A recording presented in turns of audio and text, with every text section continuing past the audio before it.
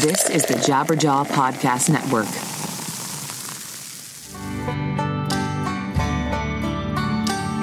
Hey, what's up, everybody? It's Ray Harkins, and you are listening to 100 Words or Less, the podcast. Happy 2018, and I hope you're doing well. I apologize because this episode is late, and that's my fault. It's just been so hectic around my life that I couldn't get this out the door, and I'm sorry for that. And I also did not release a bonus episode like I promised I would have done. And I'm just failing right out the gate in 2018. But we're back on track. All right, I promise everything will be moving forward as smoothly as possible. And the guest this week is Singh. He is the guitarist for Backtrack, which is a great hardcore band, and they have a new record out on Bridge 9, and you need to listen to that. And it was just a great chat, super fun conversation. He is from a family, technically we're all immigrants, but he's first generation here in America, if I recall our conversation directly.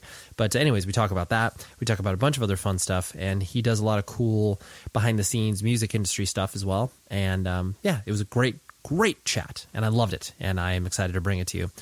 NoEcho.net. If you're not visiting them for your daily dose of hardcore punk content, then you're missing out. Go do that, please.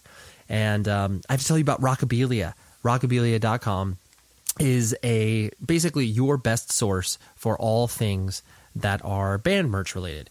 Whether it's you need a new At the Gates t-shirt, At the Drive-In. I don't know why I'm just going off of ats. Maybe I'll just go in alphabetical order. But they are the best spot to buy officially licensed merchandise. It's definitely not one of those things in which you're buying off of Amazon, some bootleg thing. It's like, no, this is the real deal. Rockabilia is incredible, and I want you to visit them. Okay, so rockabilia.com. Tell them that 100 Words Podcast sent you, and you'll be able to get some new band merch. Right? That just works out for everybody. So that's that. And like I said, Ricky, great conversation. And here it is. Okay? I'll talk to you after the episode is over.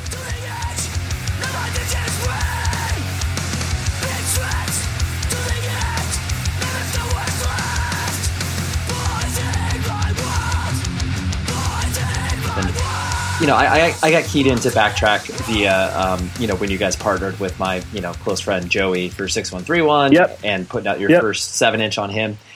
And then, we were, fate threw us together again in 2011 when, the worst day of my life at Sound and Fury having to cancel. And it was always weird because, I didn't know any of you guys at all. Joey was the one who had the relationship with you guys. And I never personally looked. I mean, not like it was your guys' quote unquote fault. You just happened to be the band that was playing when that all went down. Yeah.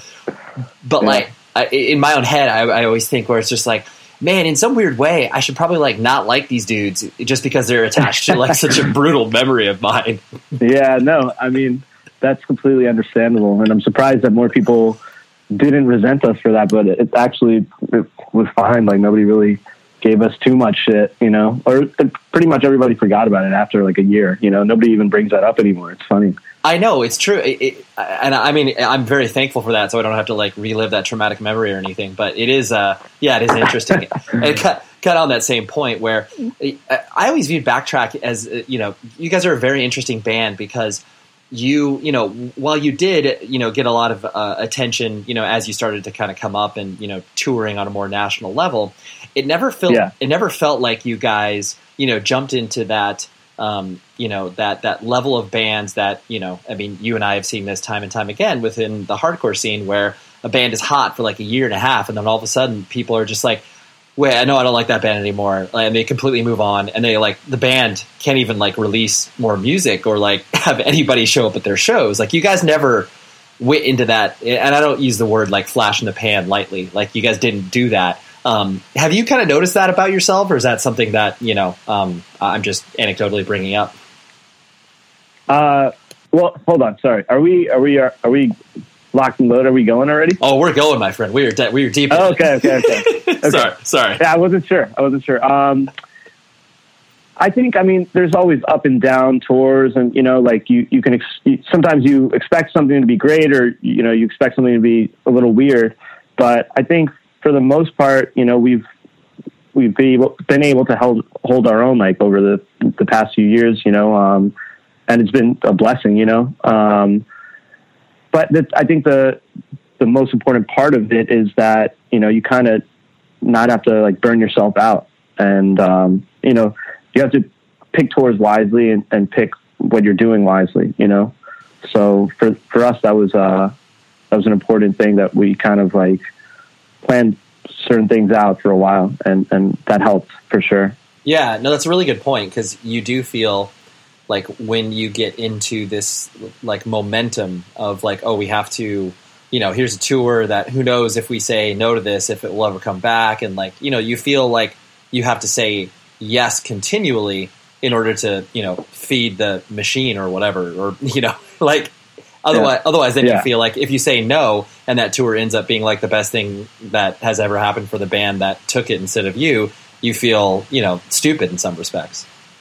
Yeah. I mean, there's not too many regrets that I have with, like, what we've done, throughout the band's career, I guess, but it's more so, I mean, there's some things that I may have thought would have went better, or would have, done worse, or this, that, the other thing. So it was still a lot of trial and error, earlier on, but I think once we got a better grasp of everything, it was, easier to decide, like, all right, let's try doing this, or, let's base our tour around this, or these bands, or who we want to, do something with, or this, that, the other thing, Yeah, no, that's very interesting. And I mean, it's cool that you had a perspective on it, because I do think that, due to, either whether it's, like, age or youthful exuberance, like, you feel like, you can burn the candle at both ends, and that will never come back to, bite you in the butt.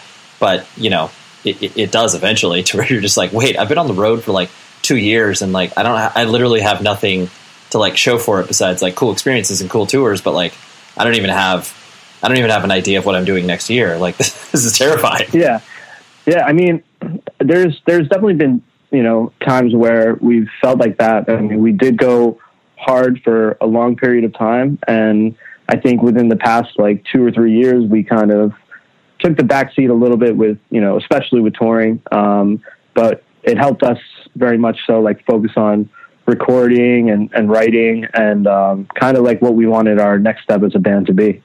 So I think that was really important, and kind of just, like, let things flow organically, instead of being like, hey, I want to get another record out in 2 years, or, I want it to come out by this show or this tour, instead of kind of using, like, things going on around us as, like, reasons why, is more so just like, no, let's write this record and kind of let it flow organically into what we exactly want it to be, and not let any outside things influence that. And that's what we did. So yeah, no, that's sick to be in that position. And I mean, this is something I was going to bring up later, but you guys exist in what I like to call the part-time, full-time band scenario, which exists now, where it's like, you guys do the stuff that makes sense for you, but you're not out there, you have to be on tour 250 days out of the year or whatever, and it's cool, because I think that your experience in your, day-to-day life is going to make you more valuable as a band member in regards to either your creative output, or the fact that, Vitalo can write lyrics that aren't just like, hey, this is what it's like being on the road. It's like, yeah, that's what happens when you have 4 months to write a record. You're just going to talk about being on tour. Yeah. I mean, I know, especially for him, that's something he's brought up, that, it was like essential part of him, what he was able to write for this record, was those life experiences that, he's had these couple of years that we weren't on the road, 200 days out of the year. So I definitely agree. It's important. I wouldn't give back the amount of touring that we did, and, like, all the incredible experiences and bands that we got to play with. But I do enjoy, like, the freedom of, like, being home and like, spending more time with my family and my friends, but still being able to have that creative outlet with Backtrack and like, other endeavors in my life. Yeah, absolutely. That's rad. So kind of, focusing on you as a person, were you born and raised in Long Island, or where did you kind of come up? I was born in Queens, Flushing, Queens, and like a 1-bedroom apartment with my family, my mom, my dad, my brother, and then around the ages, around like 4 or 5 years old, we moved to Long Island, and that's where I spent most of my life, up till high school, and then that's right after high school is kind of right when I started touring more, so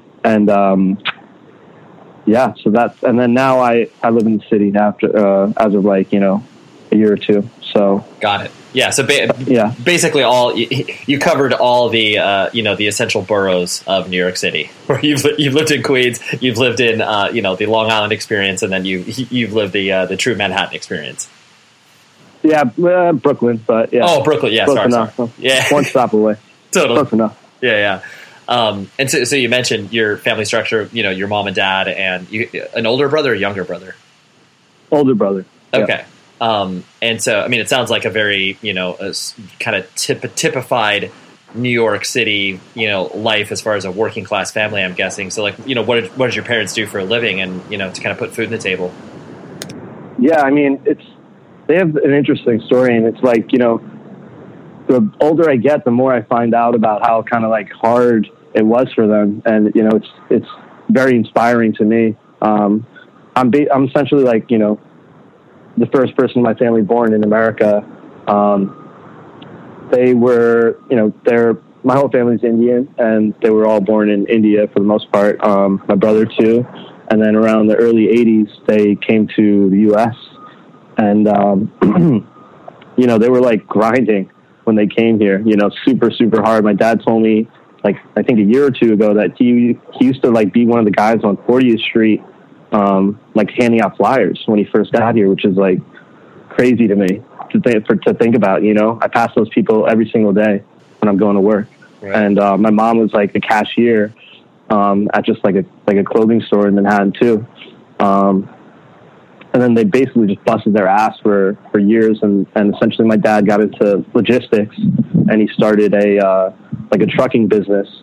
And my mom started going to school and for nursing. So my mom's a registered nurse now, and my father still has his business, trucking business, basically, getting shipments from, picking up air shipments and delivering them to whatever client companies he has, or doing warehouse to warehouse deliveries, and just being able to kind of coordinate that.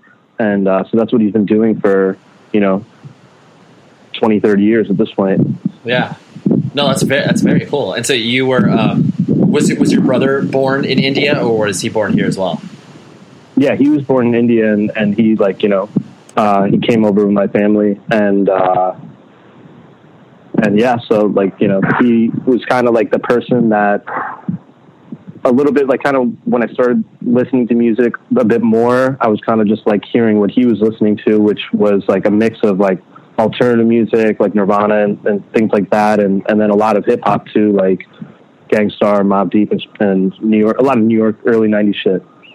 That's very cool. The reason I bring that up is because I knew bits and pieces of your cultural upbringing and stuff like that, and clearly most of the independent music scene is basically just suburban white people, males and females, and so yeah. I always like it when a person such as yourself, who not only can offer up different experiences in general, but I'm sure once you started to bring home this music that was, pretty different than, what your parents have ever experienced. How did they react as hey, Ricky's bringing home this yelling music. What, this doesn't make any sense to me. Yeah. I mean, they weren't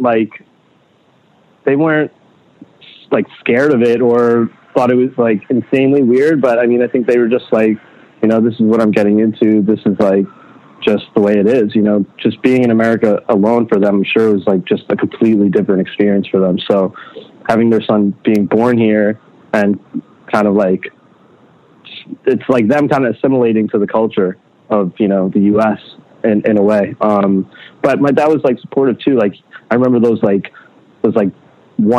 cent CD scams that is 10 cents and you get 10 CDs or something. Yeah. You remember those old Columbia House and whatever. Columbia House shit. Yeah, I remember one time he just ordered like 10 different CDs that like were on there, just completely different genres. So he got me everything from Crisscross, which I loved. That was like the first CD that I fucking was like jumping on my bed with my clothes backwards on, like around to. But he also got like Vulgar Display Power somehow, which is like insane to me that like that was in there. And I didn't even like appreciate it like at that age. I was so young, but I listened to it, Right. Like even like he got like George Michael and like he got like tons of different stuff. And I would just, sit next to the speakers and listen to that stuff. And I was like, kind of just learning, a little bit and having those little pieces in my head. But it was super interesting.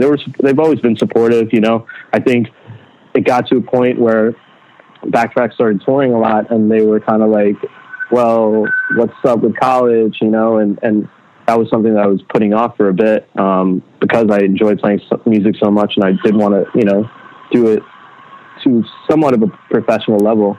But eventually they realized like, this is what this is what my passion is and this is what I love doing. And I think that once they like, it really clicked with them, they like completely got off my back. But I mean, there was definitely a few years there where it was like a little tough, between us, for them to kind of grasp what I was doing. But once they saw like, we were going to fucking like China and shit, they were like, all right, like, he's obviously doing something cool for him to just be able to go to all these places that we haven't been. So, maybe he's doing something right, Yeah, totally. It is funny when you can bring those like little pieces of legitimacy to, your parents and have them understand something where you're just like, wait, I don't like, you're not played on the radio, but yet you can tour across the country or you can do these other things that, I guess normal bands do, but like your band is yelling. I don't understand. Like there's just a juxtaposition that they try to understand, I'm sure.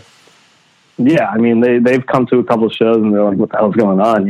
They like saw us, cause they were in Jacksonville one time. This was early on, in Backtracks, like touring, and it was my 21st birthday and they came, they like, my uncle lives in Jacksonville, so they came out to visit him and they all came to the show and it was hilarious, for them to be there and see Madball and us. And it was just interesting, Totally. Yeah. It is. Yeah. It is always eye opening for parents to be able to watch something that they inherently don't understand, but like clearly they love you and want to support you. But then it's just like, parents couldn't stick out more like a sore thumb at, basically any all ages venue across the country where it's just like, yeah, oh, okay. This is an interesting scenario that they're watching. Yeah, absolutely.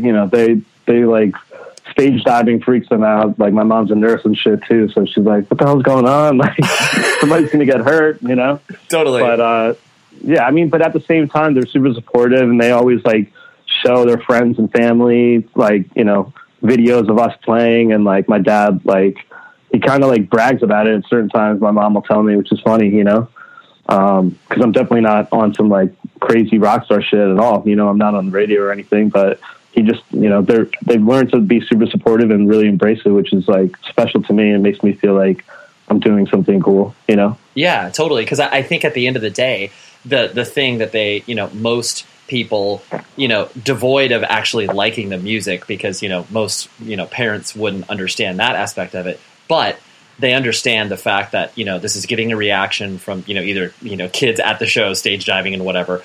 But then seeing that, like, you don't have to be, a quote unquote rock star to affect people. It's like you can be in these rooms and have this like genuine interaction. And, I think anybody can look at that and be like, oh, wow, like that.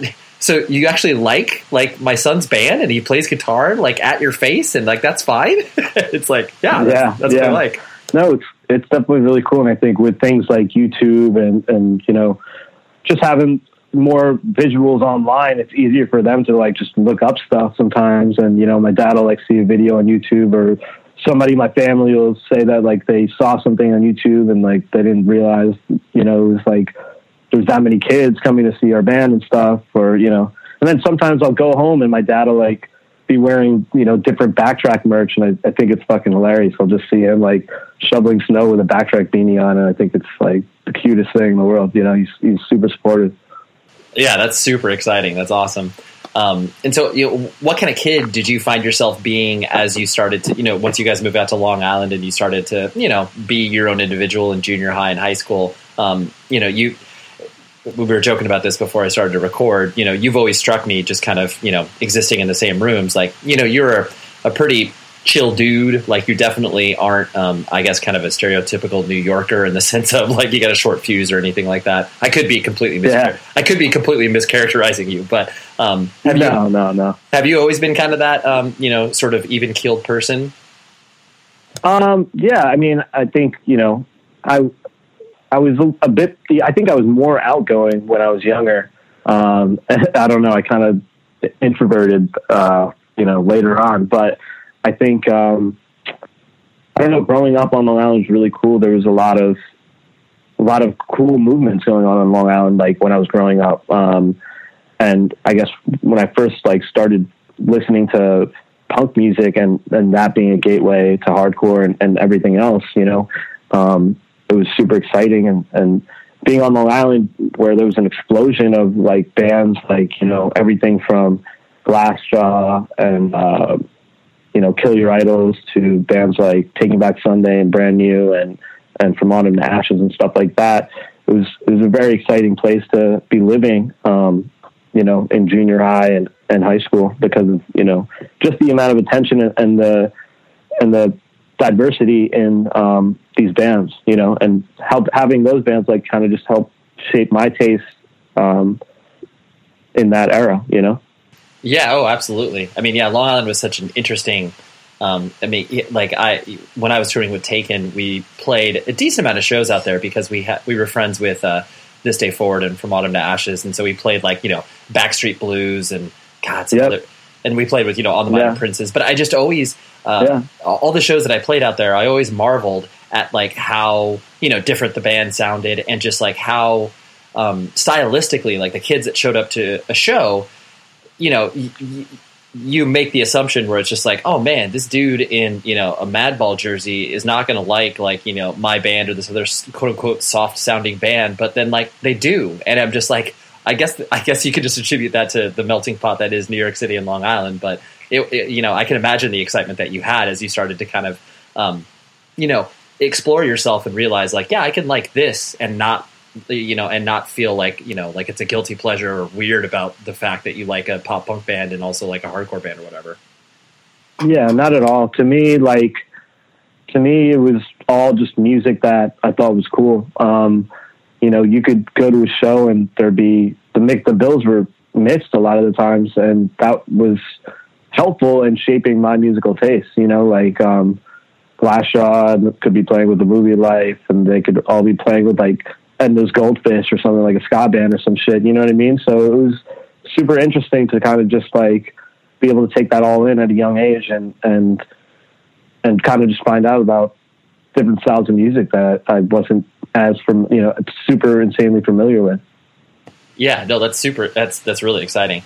And did you, I guess once you started to, go to shows and start to experience the more, independent subculture, actually, before I get there, I wanted to note something that I recognized in some of your other interviews and where, you were mentioning, as you started to get into, compilations like, Punk-O-Rama and, the Fat Records stuff. That was the one. Oh, dude, it's unbelievable. Yeah. But it's funny because I didn't really think about it in those terms of what you were saying with Columbia House, that. That essentially was predated comps because all you did was just pick random stuff and you had no idea, either it was your parents or it just existed. But you could listen to Megadeth and Criss Cross all in one sampling or whatever, yeah. But it's just so weird. That's its own compilation right there. You know what I mean? It's that's I guess my real first compilation is just 12 different crazy CDs, Right. Phil Collins I remember my dad that got Phil Collins, or Genesis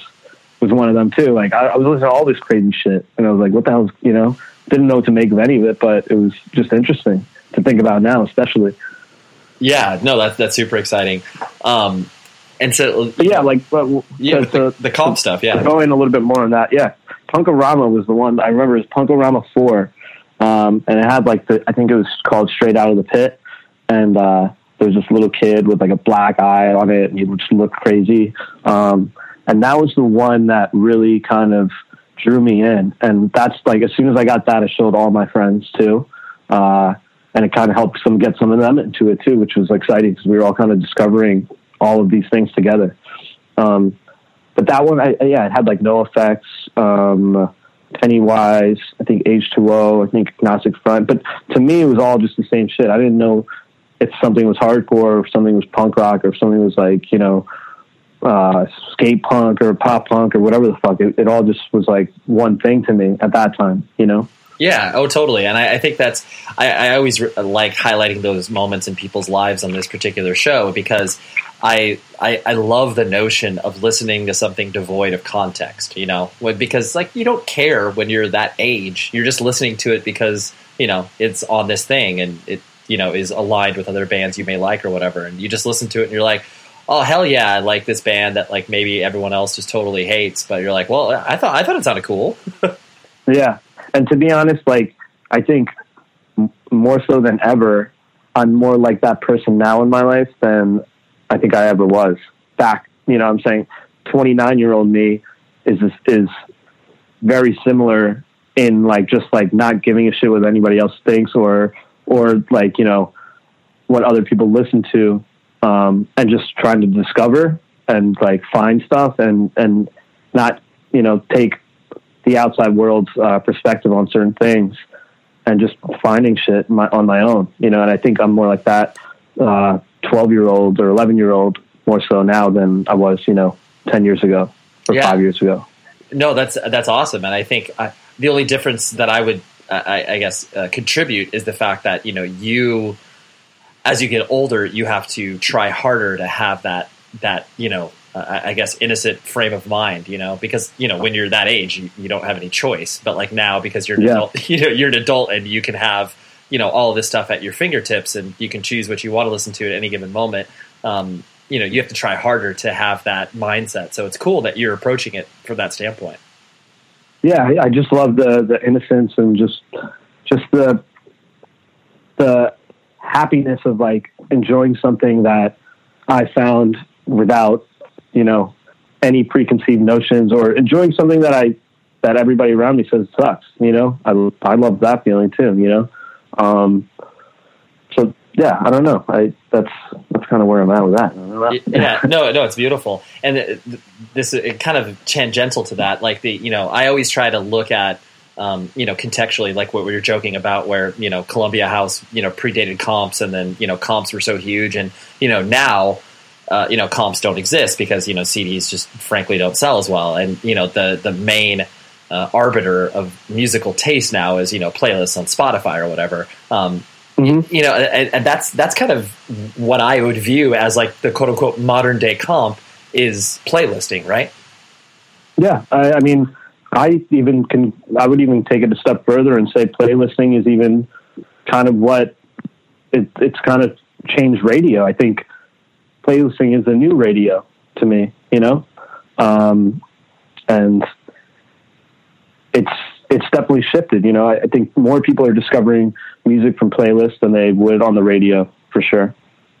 Yeah, totally. No, that's a very good point. I mean, yeah, it's just, I always try to, because when you're looking at, the music industry in the context of, what people like you and I do, where, we've worked in the industry for a while, is like you try to get at the core of why it is that people are consuming music the way that they do. And, if you look at it from, the comp standpoint, it's like that's the perfect, jumping off point. And then like playlisting is the same thing, where it's like if you're a 13-year-old and you don't have any idea, you don't have a record store to go to point you in the right direction, you hopefully have, this playlist to hopefully guide you in the right direction. Absolutely. You could be 13, but you could also be 45 in the Midwest and like not know, you're just a working class person. You're working every day. You don't have time to fucking go on like, this person or that person's website, tastemaker type shit and find out about stuff. So that you like indie music, and that like you like this one band, so you can go on some indie music playlists and find 100 bands that may be up your alley, or go on Spotify, Tidal, Apple Music, look at the related artist for this artist and, find so much music that way. So, I think it's definitely an incredible time to be able to discover, because I think you can do it so much easier now than ever. So it's exciting, We have a new partner in the show, and that is an amazing website called tripping.com. So everybody books travel, right? Like whether you're in a touring band or whether you're doing a vacation with the family. I recently just got back from a trip to Orlando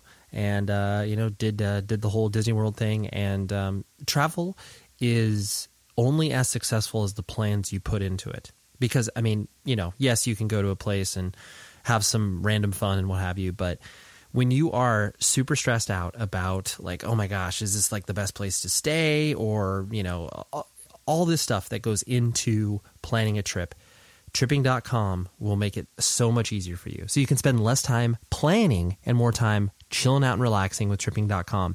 It is the #1 site for vacation rentals, trusted by millions and millions of travelers, featured in New York Times, which I read daily, Travel and Leisure, Forbes, and a ton of other places.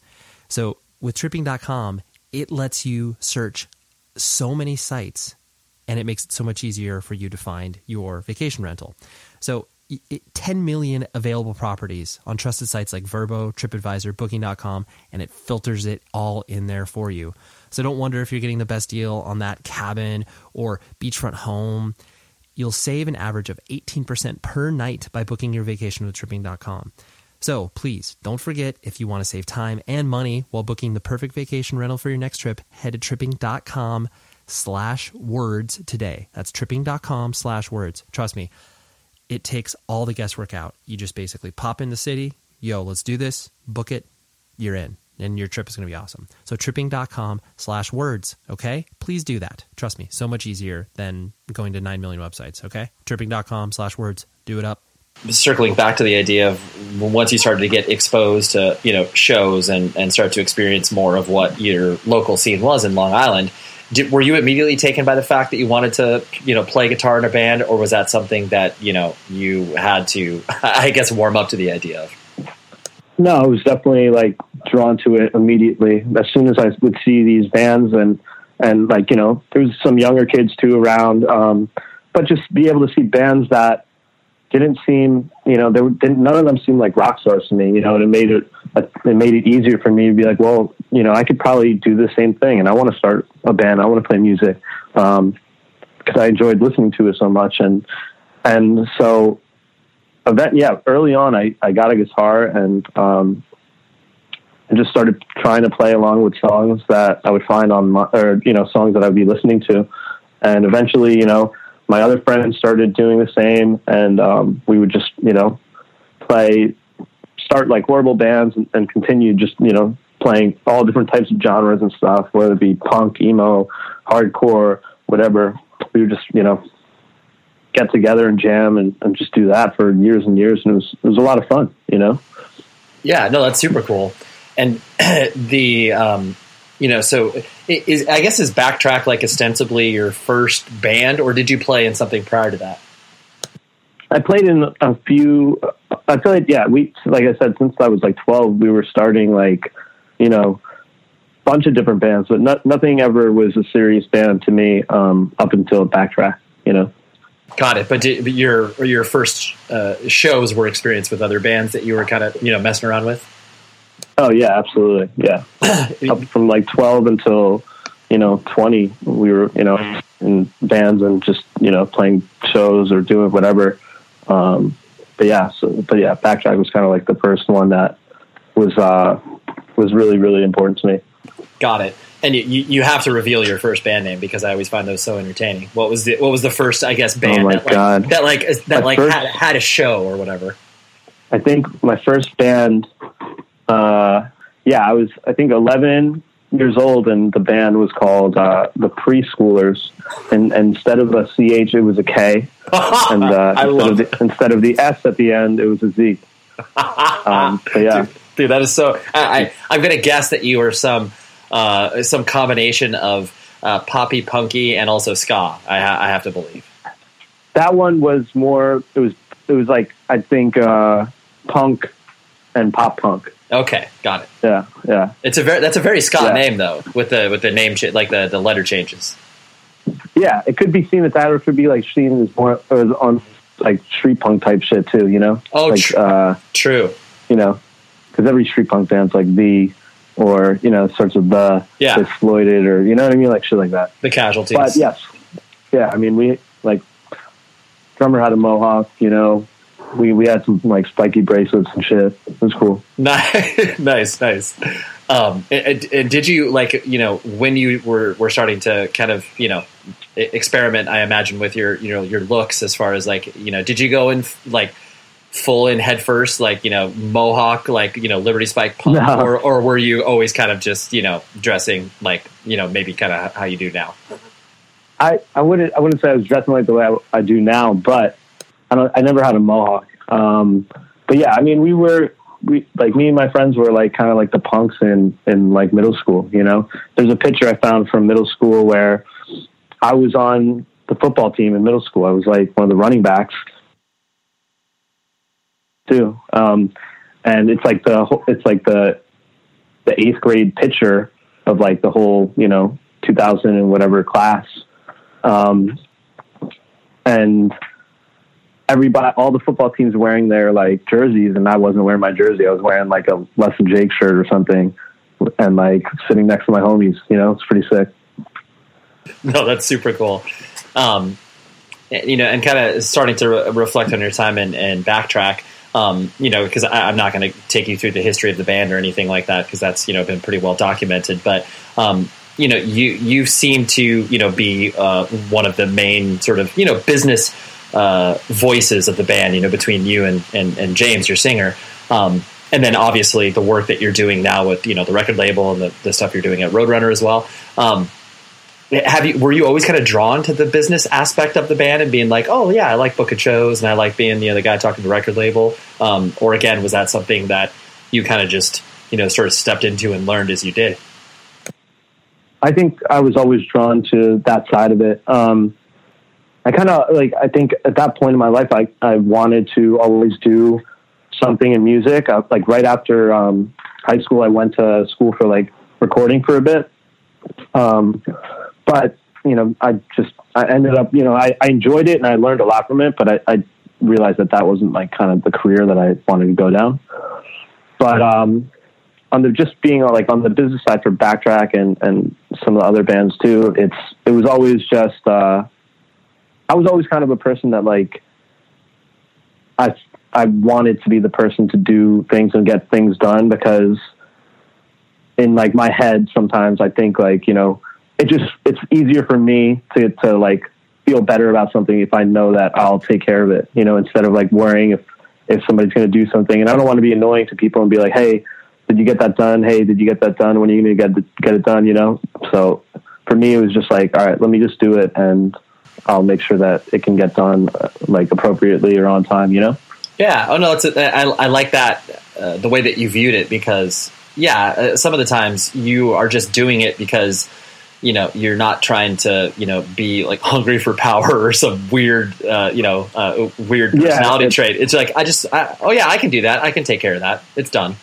Yeah. Yeah. And I don't really mind doing it, because like while I was doing it, I was learning a lot about the kind of the inner workings of, you know, just how labels work and, you know, merch deals and different things like that, you know, touring, dealing with promoters, tour managing, all those things were kind of just learned by just playing in Backtrack. And I learned an incredible amount, which I'm super grateful for.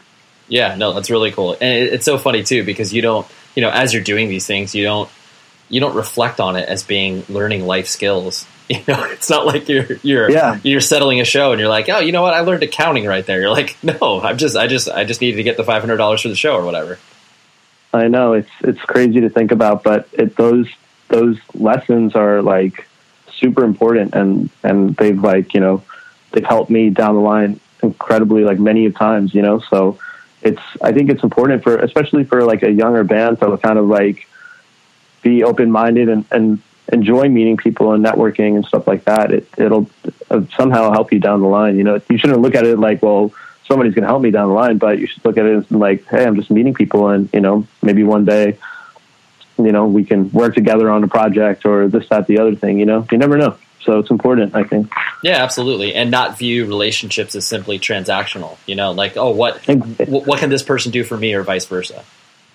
Absolutely. You know, I think, like, sometimes I wish I got to speak to more of the promoters that did our shows and kind of get to know them, you know.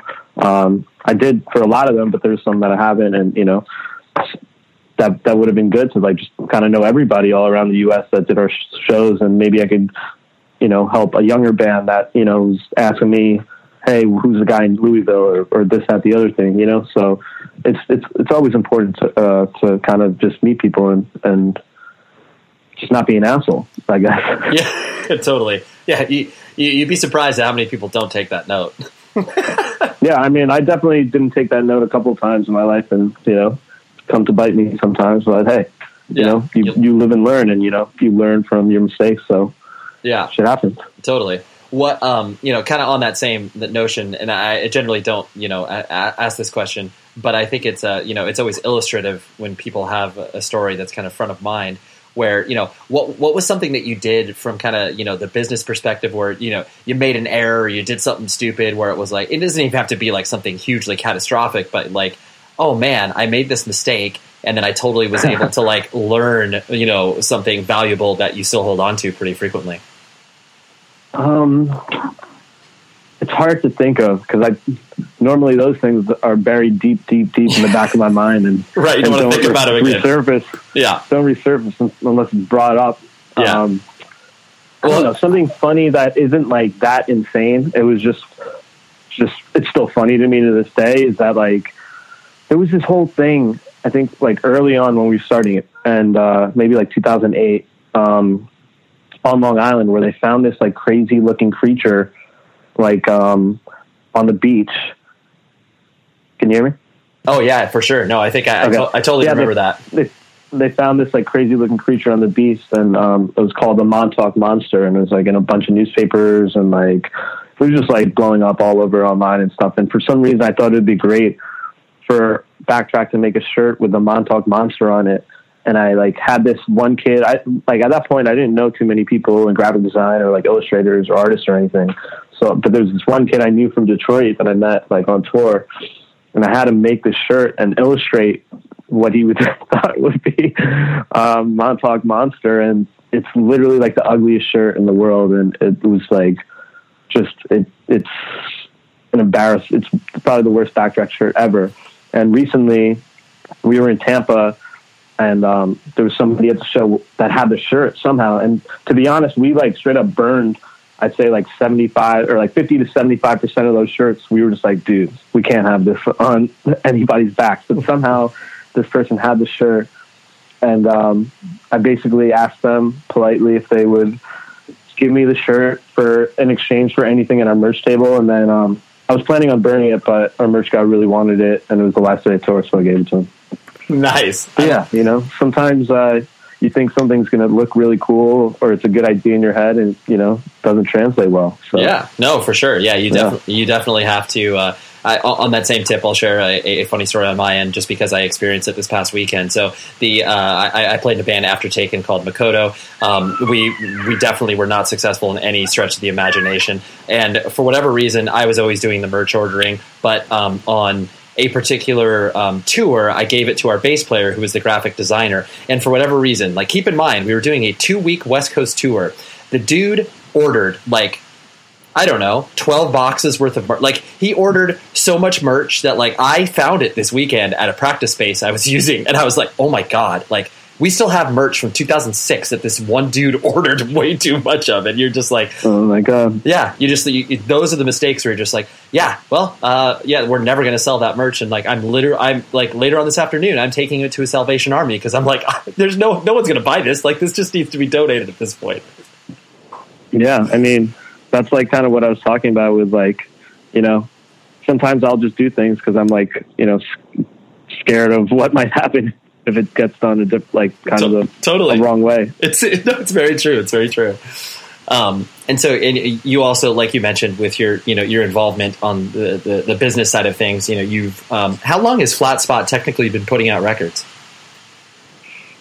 Well, essentially, like my involvement in Flat Spot didn't happen until 2012 or 2013. Okay, but it started with Che, who started the label. He's from Baltimore, and that's where the label originated. And it started around like 2004, I think. He did a CD for this band Wheelbite. And I think it kind of like took off more once he put out the Trapped in Rice demo in 2007.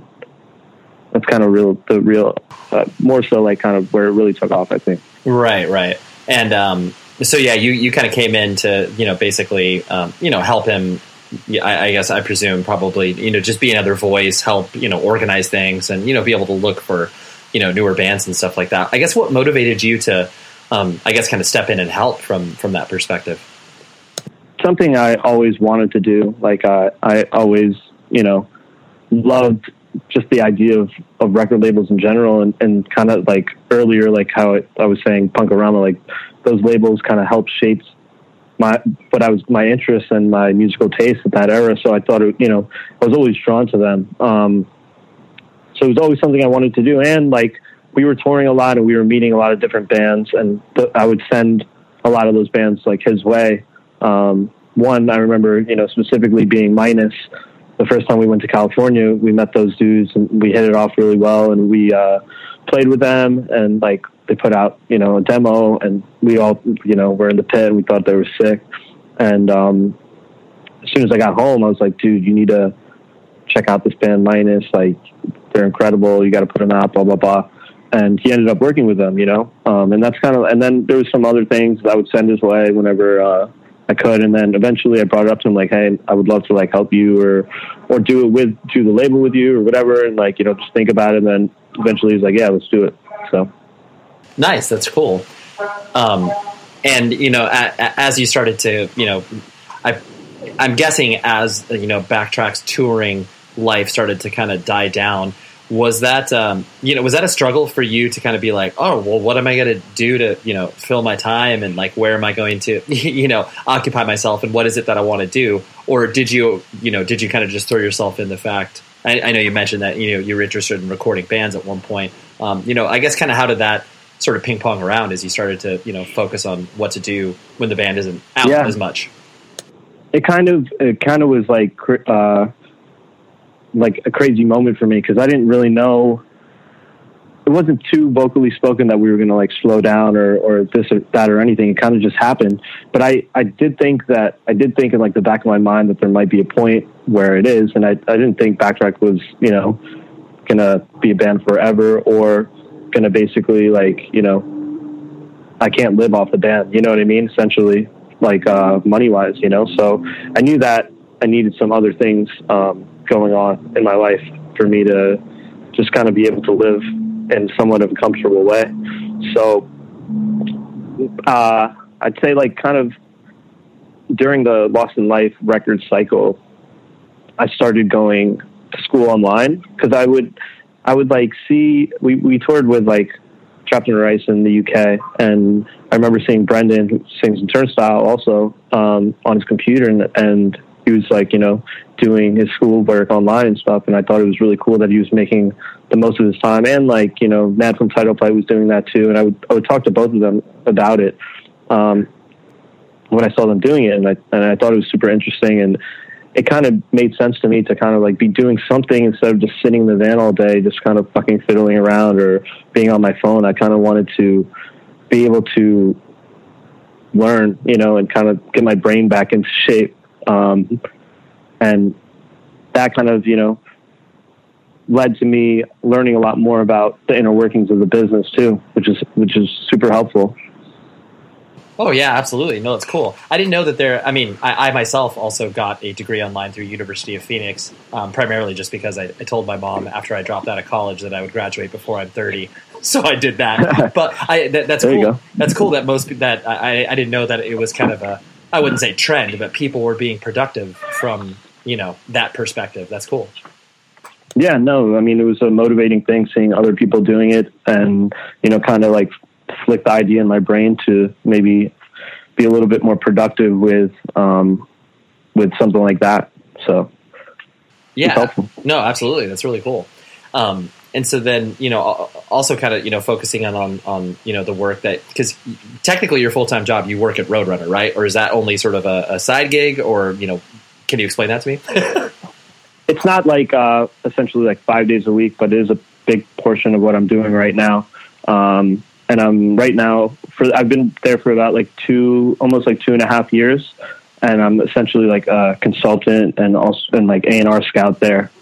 So, yeah, it's an incredible job and it's really fulfilling, and I'm really excited and stoked on it still. So yeah, no, that's really cool. Cause I mean, essentially you are, bringing bands to the table, and like, are you actually, going as far as to, straight up sign bands? Like, you do the contract negotiations and stuff, or is that something that gets kind of, handed off just because you are technically a consultant? Yeah, well, there's so many people in that building because Roadrunner is under Warner Music Group, which is one of the 3 major labels, that like what I'm essentially doing is bringing a band in and kind of like holding meetings and helping them helping the other A&Rs understand what's going on with them and bring it to my boss's attention essentially. And then he kind of steps in and does that work with them to help also get them signed, and also get the kind of legal team involved. And they're kind of the ones that do the contract and negotiation type stuff. But it's back and forth, and, we're still very much a big part of that part. Got it. Okay. Yeah. Designing. Yeah. Yeah. Only reason I asked is, I mean, I worked at Century Media for about close to 10 years doing A&R, but I was a full-time employee. Oh, awesome. I was a full-time employee. Gotcha. And I did essentially what you were doing, except, I saw it all the way to the very end, and I was doing negotiations with lawyers and stuff like that. And so I just always, awesome. Cool. It's cool when, I'm able to talk to people who do things that were, similar to my own experience, but then also different at the same time. And I think it's, I think it's cool because most people look at Roadrunner and, don't recall the fact that it's like, oh yeah, they're not just a label that put out Nickelback. It's like, yeah, they've had a strong history within the context of punk and hardcore. And like, it just takes a little, research to realize that it's not just this one thing. They are many facets of heavy music. Yeah, I mean, absolutely. It's an incredible label. The history is rich in hardcore metal, heavy music, aggressive music. Bands like Madball Set It Off on Roadrunner, which is one of my favorite hardcore records. And like, a lot of my tastes in the hardcore spectrum were released through their labels, like Life of Agony, Biohazard, Madball, Typo, and then even on the metal side, Sepultura, Obituary. There's a lot of incredible stuff that they put out, and that's just like scratching the surface. Yeah. Oh, totally. No, it's cool to be able to feel like you're putting in these little building blocks of this legacy that's existed far before your time there, and then will exist far longer after you've left that company or whatever. It's cool to be like, oh yeah, I had a little hand in that, and that was cool. Yeah, I mean, I'm working on anything I can do to help right now. So we'll see how it goes. No, I love it though. It's great. That's cool. So what else is taking up your time from like you were mentioning with our scheduling conflicts, like, what else do you have kind of a 9-to-5 job from that perspective? Well, I'm doing that about like more than half the week, like around 3 days a week. And then also, going to a ton of shows at nighttime, scouting and finding different shit, or, going to our different artist shows. Like this week, I'm going to a show every day except for Thanksgiving, and it's super busy like this month and next month. But I'm also trying to like help transition my dad into retirement, because I want him to retire really bad, because he's been working his ass off too hard his entire life. So I've been helping manage his company, usually a couple days a week. I haven't been doing it the past couple of weeks because I've been like helping focus on the Backtrack record, and I was like just kind of helping Bridge 9 create the rollout and different ideas and marketing plans and stuff for it, and just like doing a lot of that and planning out some more Backtrack stuff for next year. Sure. That's cool. So, It's all kind of combining into this one thing that is exciting and fun to work on and help and be helpful to multiple people. It's cool. Yeah. So I mean, I always like having a lot of different things going on. Like also in this time, like during my normal week, I'll be working on flat spot stuff too. But I like having all these things going on, and I never want to be the person that like wears himself too thin amongst all those projects, so I'll never take on more than I can grasp, but I'm happy with the amount that I have now. And I think it's great because there's so many different things I can work on creatively. Yeah. Creatively. Yes. That, helps fuel a fire, Yeah, absolutely. Well, the last thing I want to handle before I let you go was the, we were kind of talking about it earlier where, it takes effort, the older you get the older you get when you are attached to something that, is ostensibly a, youth movement and youth culture. You can clearly age gracefully within the context of punk and hardcore and don't need to be, feel like you need to turn in your membership card. But, how do you personally, I guess still I care about it, like how do you kind of keep that fire alive if like you get stoked and, because it's easy to get jaded, obviously. Yeah, I mean, it's super easy to get jaded. I see a lot of different people around me just not give a shit anymore. And I mean, there was always like that. There was always going to be kids coming around that, would be there for a year, or, you'd be on tour, you see somebody at a show in a city for like a year or 2 or 3 and be good friends with them and they disappear. But to me, it was never something that I just had a short interest in. A lot of the interest in my life I've had for a very long time. And especially with hardcore music, it's given so much to me that all I want to do is give back to it, whether it can be, help put out a band's record or, if a younger band hits me up and like, help them be put in contact with, somebody in a city that they're trying to play if they need a promoter or something. It's important to give back, I think. And, even from a sense of just the fact that I'm definitely in tune with kind of the younger bands and what's going on. I think there's a lot of really exciting stuff still. I don't think that there's stuff that I think that there's so much that needs to still be heard. There's so many, like a band like Higher Power and a band like Bane are pushing the boundaries of what people can say hardcore music is, to me at least. And I think what they're doing is really cool. And then you have bands like Hangman and Freedom that are carrying the torch of, what hardcore kind of started as, or what it's been for a long time. And then you have Turnstile and Code Orange that are pushing it like in even a bigger, way bigger level, I think too. And all that's incredibly exciting to me. There's nothing that's not exciting about it at all. I think it's fucking fascinating. It's great to see all this shit happening.